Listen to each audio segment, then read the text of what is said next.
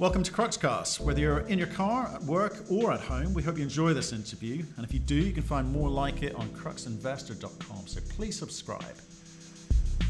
Today we speak with Mark Jarvis, the CEO of Giga Metals. They're a nickel explorer in Canada. And we talk to them about their recovery rates and resource size, infrastructure costs and challenges of working in semi-remote districts, plus their investment red flags and fundraising issues. And we also get an update on timing around their PEA, due ostensibly sometime in Q1 next year. Hi Mark, how are you? I'm very good. Thank you, Matthew. How are you? Good, thanks for joining us. I think nickel's a very hot topic at the moment, so we're pleased to be speaking to you about it. So could you kick off and give us a 1-minute summary on the business, and then we'll get stuck into some questions. At Giga Metals, we've got the Turnagain deposit, which is among the largest undeveloped sulfide nickel deposits in the world. And sulfide nickel is one of the two types of nickel that are amenable to being upgraded to class 1 nickel, which is useful for batteries, for lithium-ion batteries. And in fact, a lot of people think that nickel is going to be the choke point in terms of material supplies for lithium-ion batteries. It's very topical at the moment, the EV story. We're hearing a lot of companies trying to align themselves to the EV revolution. And tell us that they're gonna be a big part of that success. But I'd be interested to understand a little bit about yourself. How did you get into this project? How did you discover it? And tell us a little bit about the team that you surrounded yourself with. I was introduced to this deposit. I was actually retired. I had made an excellent pass in an oil company that I was involved with called Ultra Petroleum, which at the time went from 35 cents a share to $150 a share. It was a remarkable story. Wow. And I spent a couple of years retired, and I was bullish on base metals in 2003, 2004. I was right. Base metals were doing very well. And a broker showed me this company, which was the stock had been suspended. It was run by pump and dump artists type of thing, but it had an interesting and very large deposit. It wasn't drilled out though. And so I got involved, replaced the management, and raised a bunch of money. We caught the end of the last market cycle, raised a lot of money and drilled this deposit off. So our deposit is now defined by 240 drill holes, and they're probably averaging 350, 400 meters, on average. So a lot of drilling to define a large deposit like this. Right. And when I say large, in the measured plus indicated category, we've got now 5.2 billion pounds of nickel and 313 million pounds of cobalt. And then in the inferred category, double that. Yeah. So that's exciting times. But let's stick with the team first. So you're an oil guy. You've come into base metals. Who have you surrounded yourself with to kind of give you the comfort of knowing what you're meant to be doing? Well, we've recently attracted some very interesting board members. One is Martin Vidra, who spent his career at Sherritt, which is a Canadian nickel and cobalt producer. People in the U.S. don't know much about them because their primary asset is in Cuba. And so the executives are not allowed to travel to the United States, but they're well known, everywhere else. And a guy named Robert Morris, Bob, was the head of international base metal sales for Vale, which is the big Brazilian company. It's actually the largest nickel producer in the world now. And so Bob also knows all of the end users, and in fact spent time living in Tokyo. In his earlier incarnation, he was in charge of base metal sales to Asia for Vale. They both joined our board, and in their respective positions, they have looked at every large undeveloped nickel deposit in the world, and they like our deposit. So I find that quite validating. These are high-profile guys. Martin Vidra, in turn, brought me a gentleman named Lyle Tritton, Lyle spent 25 years at Sherritt. Martin described him as the most talented technical guy he's ever met, a chemical engineer by training. Sherritt hired him right out of university. He spent 25 years at Sherritt and retired 2 or 3 months ago and came to work with us. So he is now at the center of our technical effort. All of the geologists, the metallurgists, and the mining engineers report to him, and he's coordinating all of that. Takes a tremendous load off me, which is fantastic because he's doing something that I'm frankly not qualified to do. I'm not technical. Right. But it's very comforting to me that Lyle is now in charge of that effort. So that's fantastic. So Lyle's the guy with boots on the ground, supported Yes. ably by Martin, and at the end of a phone call, I guess. Absolutely, yeah. And so I was about to say the same with Bob Morris. I mean, he's valet, right. The world's largest company, or sorry, one of the world's largest companies. Is he hands-on, or is he again just advisory? Well, he's more advisory. However, if you're trying to develop a mine, it starts with what can you produce? What is your product? And what is the appetite out there in the world for your product? And the advice of both Martin and Bob has been invaluable as we focus our technical effort on what can we produce here? What can we make that they're going to want? And, it's really crucial. So one of the strengths of this project is that we can make a beautifully clean concentrate in the range of 20 to 25% nickel. Right. And the nickel to cobalt ratio quite consistently in our concentrate is 18:1. So it's a nickel cobalt concentrate. Yeah. With deleterious elements, in many cases that are undetectable. It's remarkably clean. Right. And so this is a product that the traditional smelters would compete over. But there's also an emerging market that we're paying attention to. You can take our high-grade, clean sulfide concentrate, put it through a pressure oxidation circuit, and make sulfates, which are the very high purity precursors to cathode materials for batteries. What's done now is you take concentrate all the way to briquettes or metal, and then you grind them up, hit them with acid, and take them backwards to sulfate. So it's a very inefficient processing route. But that's what's being done. And in fact, there's quite a shortage of briquettes right now. You'd rather do briquettes than metal. So again, just help me so I understand.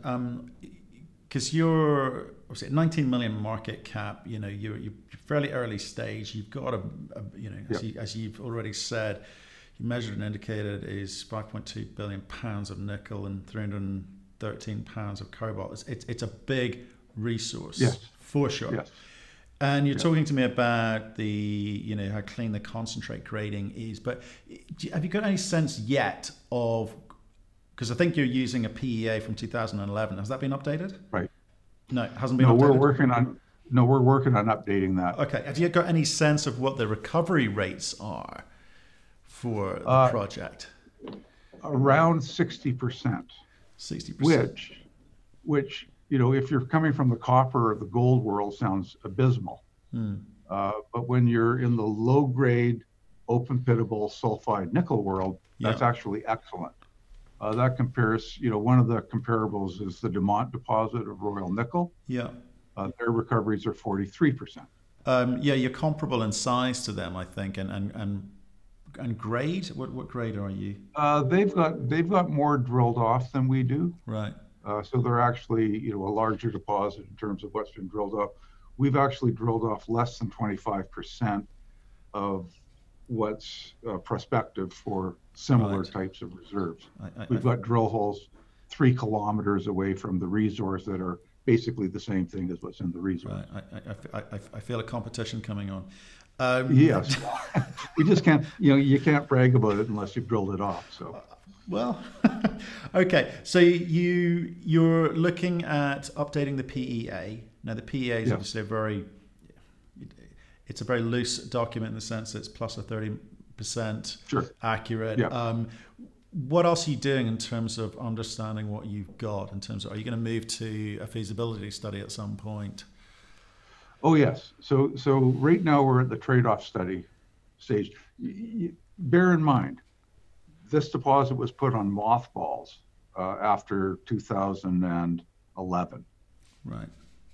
Why? We had the Why? we had the well because the nickel price collapsed. Right.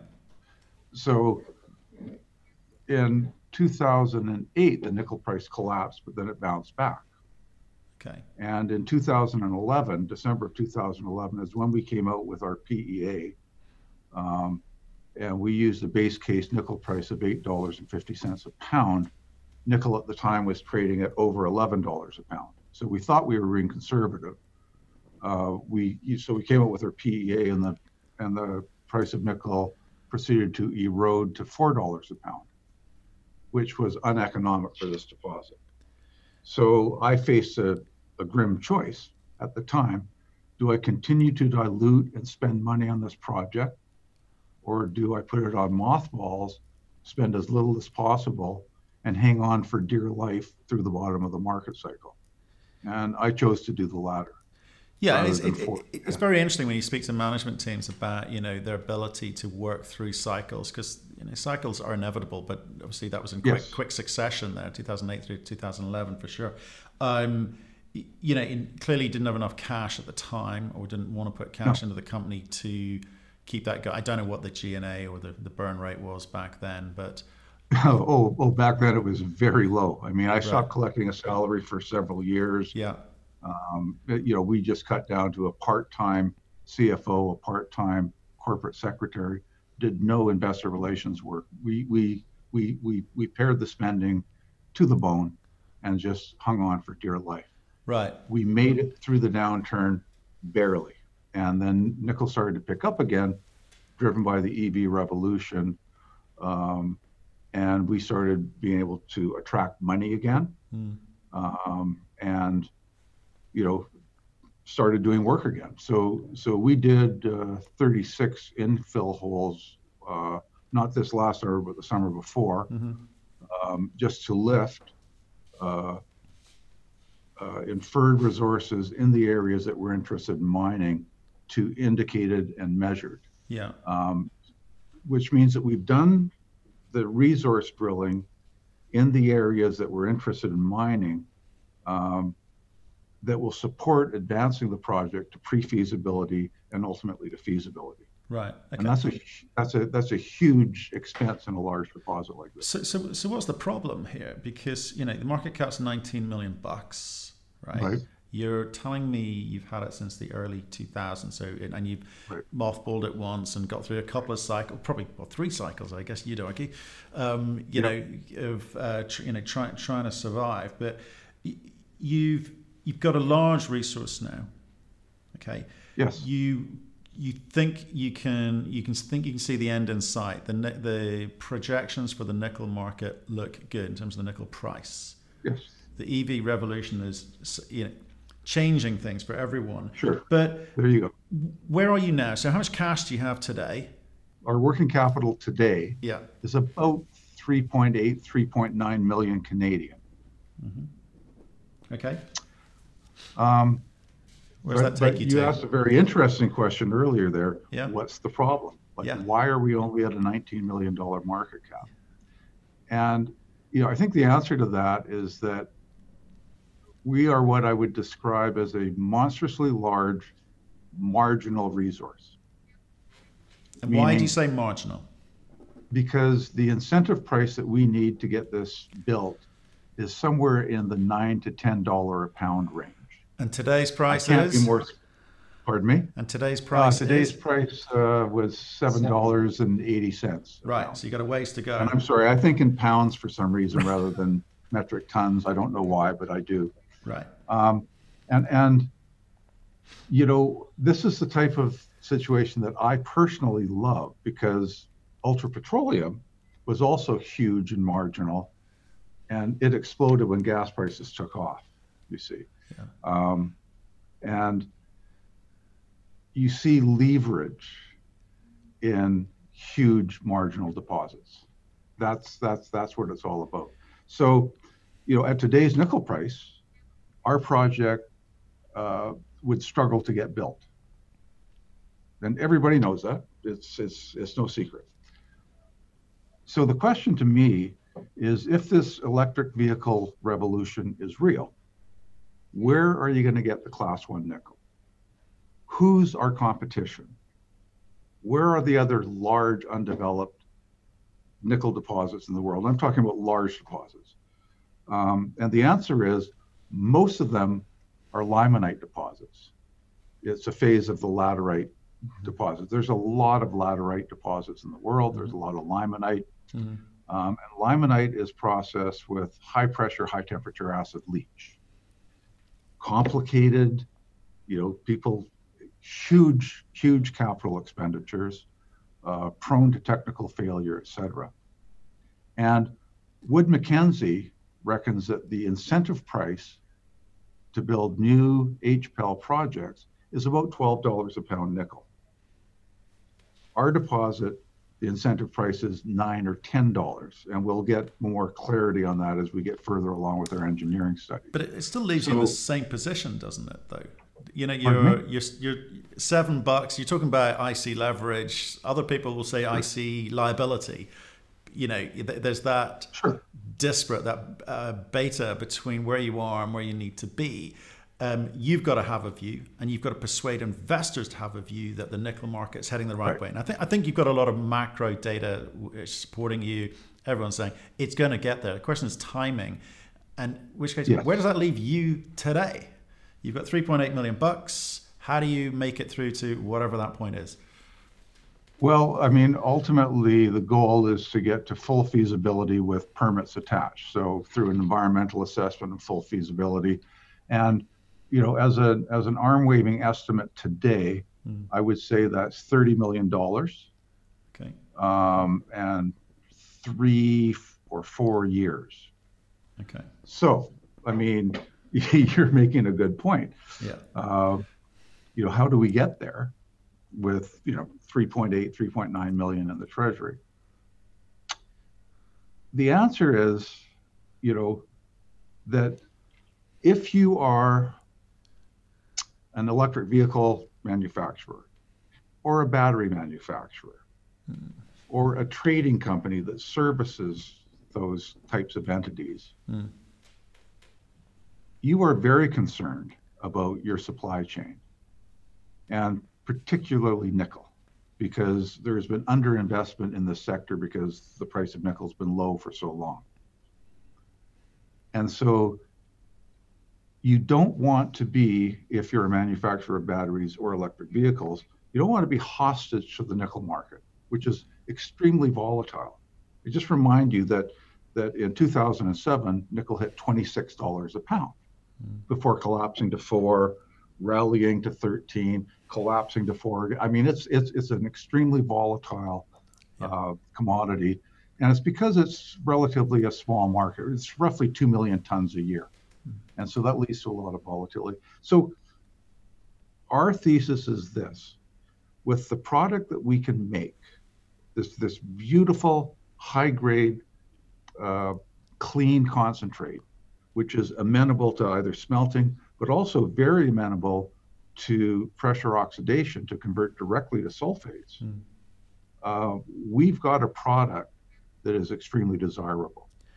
And our strategy is to move forward through different engineering steps. And we are talking to strategics. We're talking to electric vehicle manufacturers. We're talking to battery manufacturers about coming in at the project level, to invest at the project level early to help us get to feasibility. But you're some ways away from production, aren't you? You're 6-7 years away. Yeah? Yeah, I would say we're 6 or 7 years away from production. Yeah, okay. So there's a few things that need to happen between now and then. I'm just trying to put my investor hat on and go, right, what are the potential red flags here? So I'm thinking, Right. So there's a lot of feasibility work to happen, economic studies Yes. basically, which say, Yep. can we produce this economically? And if we can, what's the price point? I think you've indicated it needs to be circa $9-10. Yep. But you won't know that until you've done a bit more work. Okay. But what about Yes. things like, I noticed on your presentation, you're quite far north, right? So what's the Yep. infrastructure? You know, how many months of the year can you work? What's the cost? Do you have to build some of this infrastructure yourself, or can you just plumb into existing setup? Well, okay. For one thing, being that far north for an open pit mine is actually not a bad thing at all. Okay. We're not in the mountains. We're in the rolling foothills in the rain shadow of the Coast Range Mountains. And the experience with other open pit operators up there is that it's actually more efficient to mine during the winter because you're not dealing with mud. The ground Okay. is firmer. Okay. For exploration, it's much more expensive to do exploration in the winter, and you just don't do it because you'd have to move a lot of snow around. You can't see the ground with the snow on it. So really, the exploration window is about 4 to 5 months, around the summertime. But for mining, that's not an issue. The biggest infrastructure challenge that we face is bringing in the BC Hydro line to get electricity at the industrial rate, which is very low. And one of the trade-off studies that we're doing is the capex. It's a capex versus opex thing. Yeah. If you spend the money to bring in the hydro line, that's a big capex, but your power costs are very low by world standard. 3-4 cents. On the other hand, you could build your own on-site power generation with either diesel or natural gas, and your capex is much lower, but your opex is higher. Yeah. That's one of the trade-off studies that we're doing. In terms of other things, we don't have a railhead right nearby, so the concentrate would be trucked to the port of Stewart. But you have to, appreciate that all of these factors are baked into the engineering that we've already done and will be baked into the engineering that we're doing. So instead of loading onto trains, we're filling up concentrate trucks. They're driving down to the port of Stewart, something on the order of 300 kilometers. And maybe bringing back supplies from Stewart so that they're not running empty. That's another thing that the engineers are looking at. All the moving parts are structured into the financial model. Wear and tear on the tires of the concentrate trucks, et cetera, et cetera.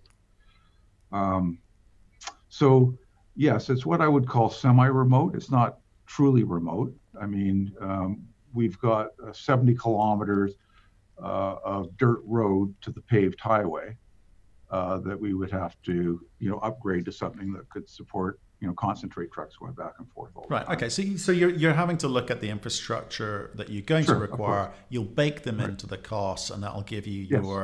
your all-in cost or your ASIC, or however you're gonna quantify this, and you get a sense of what you need to be selling at to be able to be economic, or what sort of margins you're prepared to. I noticed in there your margins are vary between the IRR 15 to 33% type numbers shown. So I appreciate that. What about, and just finishing off on just some of these potential red flags, what about the indigenous people, the local community? How do they react to what you're doing? Is this a case of job creation, or are you getting any resistance? Well, we're fortunate in that respect. The two main groups we deal with are the Tahltan and the Cascadena. And the Tahltan control access to our property. The Cascadena are downstream and are legitimate players for that reason. Right. As well as assertion of, this is our traditional territory. Well, the two traditional territories overlap at our property. So, but they're very business friendly in general. I would say the Tahltan are more experienced than the Cascadena and have a very well-developed system of corporate governance. Right. So they've done lots of deals and they're business friendly. When I go and talk to the elders in the Tahltan communities, there's always 2 or 3 that are against all development, as in any community. But most of the elders encourage economic development in the territory because these are good jobs. It keeps the young people in the communities rather than going to Vancouver or Winnipeg or Toronto. It keeps them in the communities making good money, taking vacations in Hawaii, that sort of thing. And there is a history of the tall town doing deals. The Casca are catching up rapidly. They can see, how well the tall town are doing. The tall town are doing extremely well financially. They really are. And the Casca are going, hey, we want in. And so their corporate governance has improved markedly in the last 10 years. No imminent issues that you're aware of other than, the process of just working through issues. Just putting out small fires, I think someone called it. Another strength in British Columbia is that the provincial government has a mineral tax on all mineral production in the province. And they have a policy of sharing that with the relevant First Nations. Mm-hmm. So the province takes half, I believe. I mean, a lot of this is confidential. But roughly say the province takes half, then the other half is divvied up amongst the relevant First Nations. And in our case, we're talking about a very large mine that would have a very long mine life. It's really significant money. So you've got this carrot, so that's in addition to jobs, contracts, et cetera, et cetera. Right. And in fact, we're also helping to promote the capacity of the local First Nations. We're doing sponsorships for any students in the Tall Town or the Cascadena that are studying anything related to environmental assessment, wildlife, chemistry, archaeology, etc. Okay. So if they're studying that, we will help contribute to the scholarships, and we will also hire them as we go through the environmental assessment. I think the old model of doing an environmental assessment and then saying, here it is, and showing it to the First Nations, that's not a strong, robust model. It's more, you're more likely to succeed if the First Nations are involved with you at every step of the way. For sure. You need that CSR program. I mean, okay, so again, coming back to a point I made earlier with regards to how long you've been on this project, and it's had a couple of starts, as it were. Yes. I mean, do you think people are just bored of this story? Why are you not getting the traction that you deserve? Well, God, that's a good question. I'm not sure I know the answer. Sometimes I get bored with the story, believe it or not. You can't say that. I mean, you can't say that. Okay. Well, but I've been working on this since 2004. That's when I took over this company. Yeah. I came out of retirement to take over this company. And believe me, when nickel was sitting at $4 a pound for several years, I got a little bored. Yeah. But I always knew that we have a real asset that at some nickel price becomes economic. And again, I get back to this thesis. If you want fresh nickel supply, particularly that's capable of producing class 1 nickel, who's our competition? What price do they need? And and another element of this is when you compare us to HPEL projects, think about the environmental impact. I think ethical sourcing is going to become increasingly important here. And HPEL projects have highly acidic tailing streams. Some of the projects simply dump them into the ocean. No, I agree. I think the ethical sourcing will have a window until people start running out of stuff, and then the ethics get moved along, right? So no, I agree with you on that one. I guess for me, what I'm hearing is it's not a question of have we got nickel. You got nickel. It's and you're telling me the recovery rates are good. You're going to be able to feed into the battery market. There's a timeline here, and it's a question of financing that timeline. You've given me a number of circa $30 million, right, to take you to the next to the end point where you can start having conversations about getting debt and getting into financing for production, right? So that's the bit that interests me. So to answer the question of, why should investors be thinking about Giga Metals now? What's the opportunity? I'm looking at the market cap and going, that's a low market cap for a resource of that size. That says to me the market is not sure if you can get into production. So can you? Oh, yes, I believe so. Right. And there's always that wall of doubt that you face. So, as an investor, why should I buy this stock today? The answer to that is because you can very cheaply. And if your timeline is 2 or 3 or 4 years, you just look at our tiny market cap relative to the size of the deposit and think about the leverage that happens if nickel does go to $12, as Wood Mackenzie says it has to bring significant new supplies online. Mm-hmm. When you look at our financial model and you plug in $12 a pound, now, again, our financial model is out of date. It's not current. It's valid. It was very good work, but we haven't, factored in inflation, cost inflation, and all that sort of thing. But still, it's the only model we've got. And so you do the financial model and you take it with a grain of salt, okay? But at $12 a pound, I think our after-tax IRR is something like 29%. And our after-tax depreciated net present value at a discount rate of 8% is something on the order of 2.7 billion, 2.7 billion. Yeah. US. Those are great numbers. So you talk, basically as an investor, I would think about it as a long-term call on the price of nickel. It's got that kind of leverage. Yeah, but here's the thing, and this is what I'd love your help with, because I like nickel. I like the nickel story. Sure. Is we're 35 cents today, right?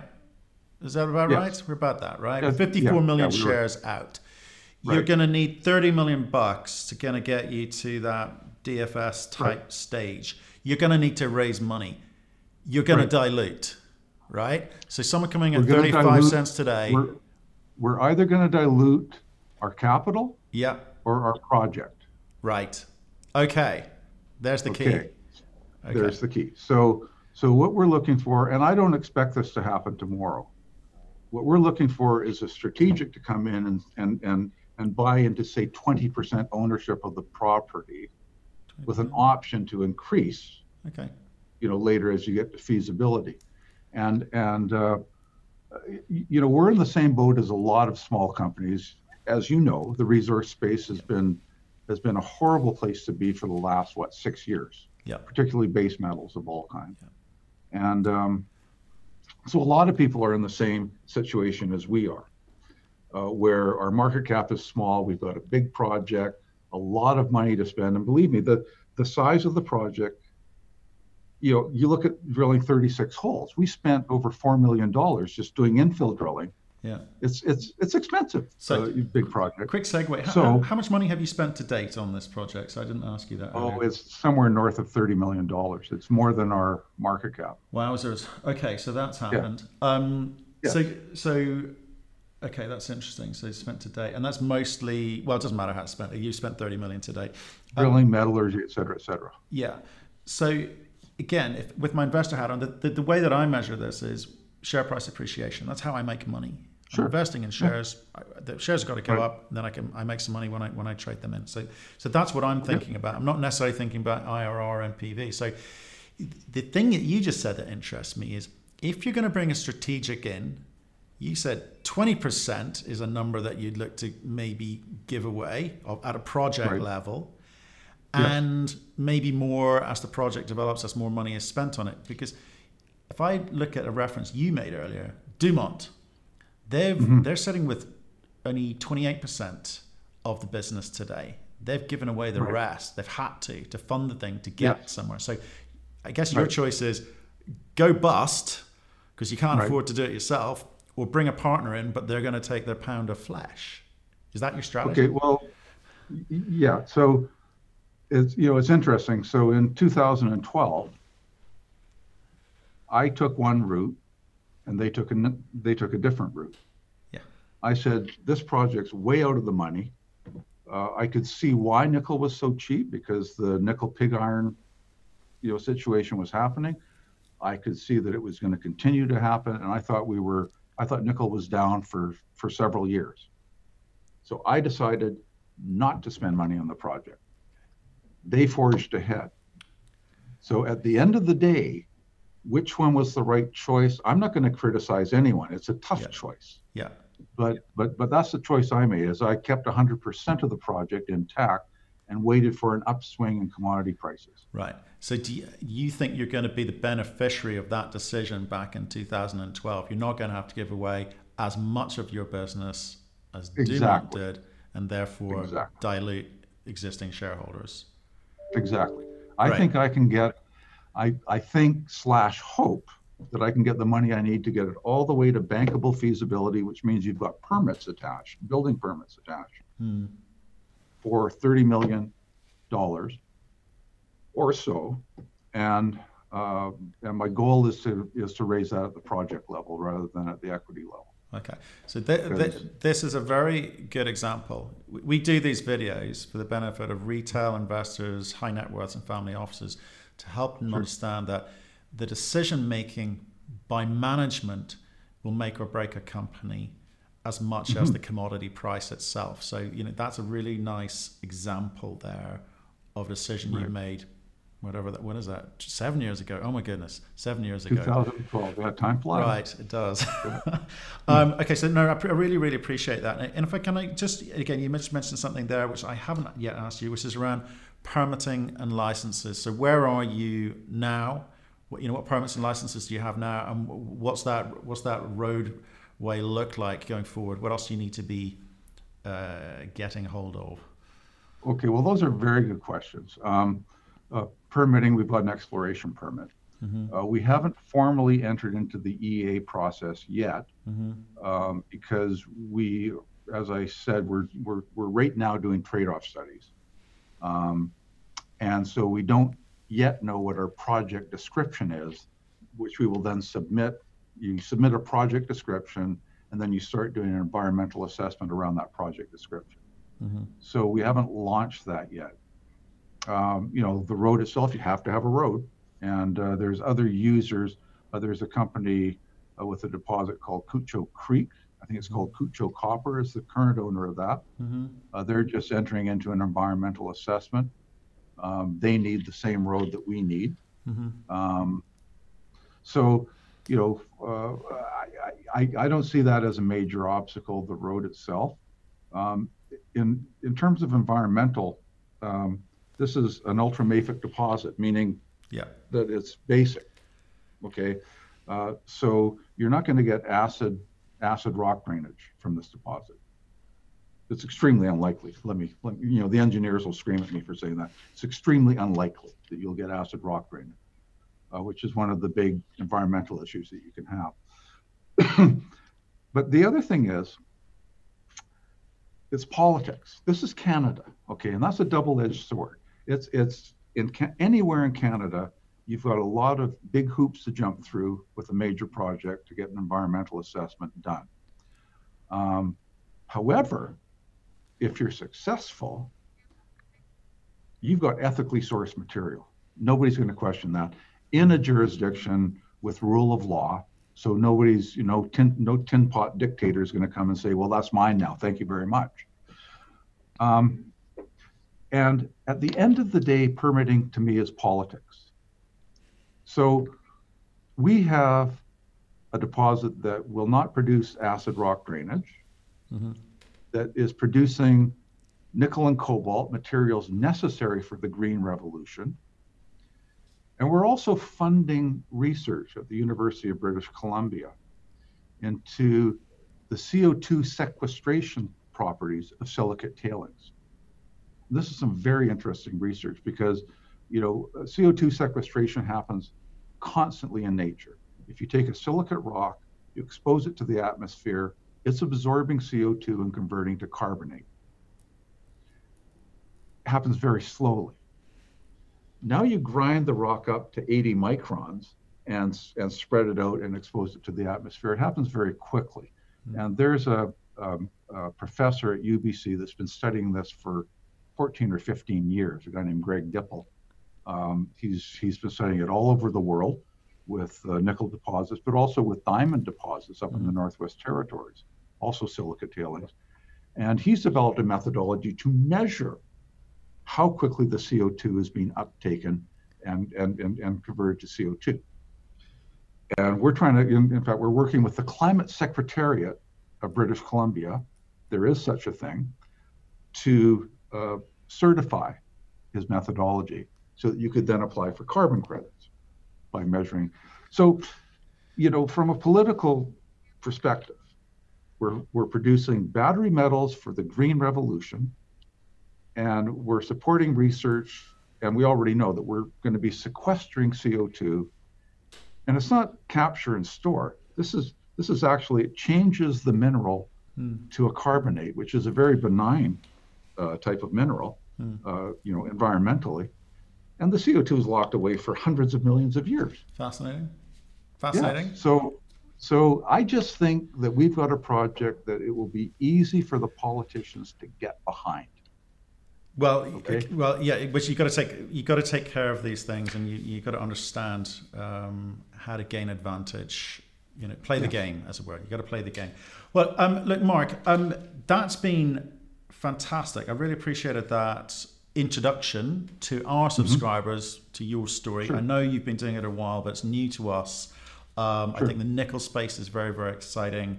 I'd love to stay in touch and understand how you. I know you've got a bit of money now, but Right. how you drive that strategic partner onboarding, if you can, or when you do, and at what point you start moving through the feasibility process going forward. Well, let me give you a bit of a timeline then. What we're doing right now is metallurgy. Yep. So we're doing a very robust variability study. Yep. Where we're doing our metallurgical processes on different physical parts of the ore body and different grades, different sulfur grades, and so forth.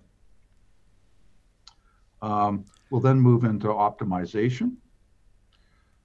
Do you want to put some timelines on this? This is what you're doing. Do you want to put some timing on this? Yes, we're doing this right now. I think we'll be done our metallurgy by January, February. Okay. Say Q1. Okay. But we'll be done enough of the variability studies. That's the important part for the next PEA. We're going to have a PEA out in the first quarter of next year, and we're striving to get it out in the early part of the quarter. Okay. Well, let's say Q1 20. Got it? Yep. And that will contain the variability studies that we're doing right now for the metallurgy. So that's what's new. Okay. Yes. Now it probably won't have all of the optimization that we're doing. Okay.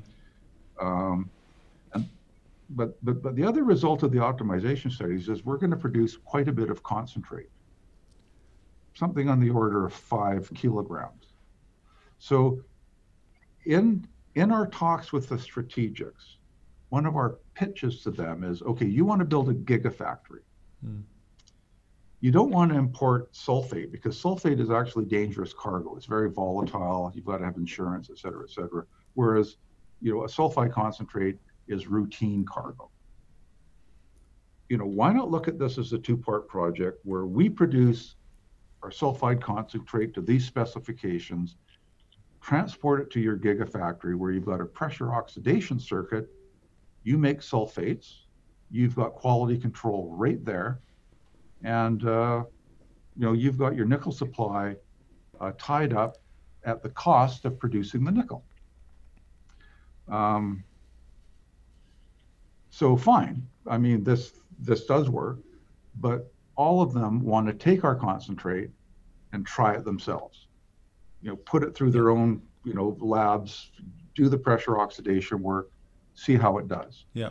So we'll be able to have 500-gram samples to ship to up to 10 different strategics for them to do test work on. So we'll have that by, say, February. We'll have a new engineering study, and we'll be proceeding towards pre-feasibility and then feasibility. Wow. We're just basically doing the trade-off studies so that we can go, what is our model now? What works best today? So when are you aiming for a PFS by? That would be a year following the PEA. Okay, got it. Okay, just trying to get some sort of sense when the economics start flowing in a bit more in a robust manner. Okay, beautiful. Thank you very much, Mark. Matthew, it's a pleasure. No, and you have some very good questions, and they're questions that I would ask as an investor as well. Thank you for listening. If you've enjoyed the interview, why not subscribe to Cruxcast or our website, cruxinvestor.com, and of course our YouTube channel, Crux Investor. Plus, you can catch us most days on Twitter and LinkedIn. We really love getting your feedback, so please keep it coming, and we'll speak to you again soon.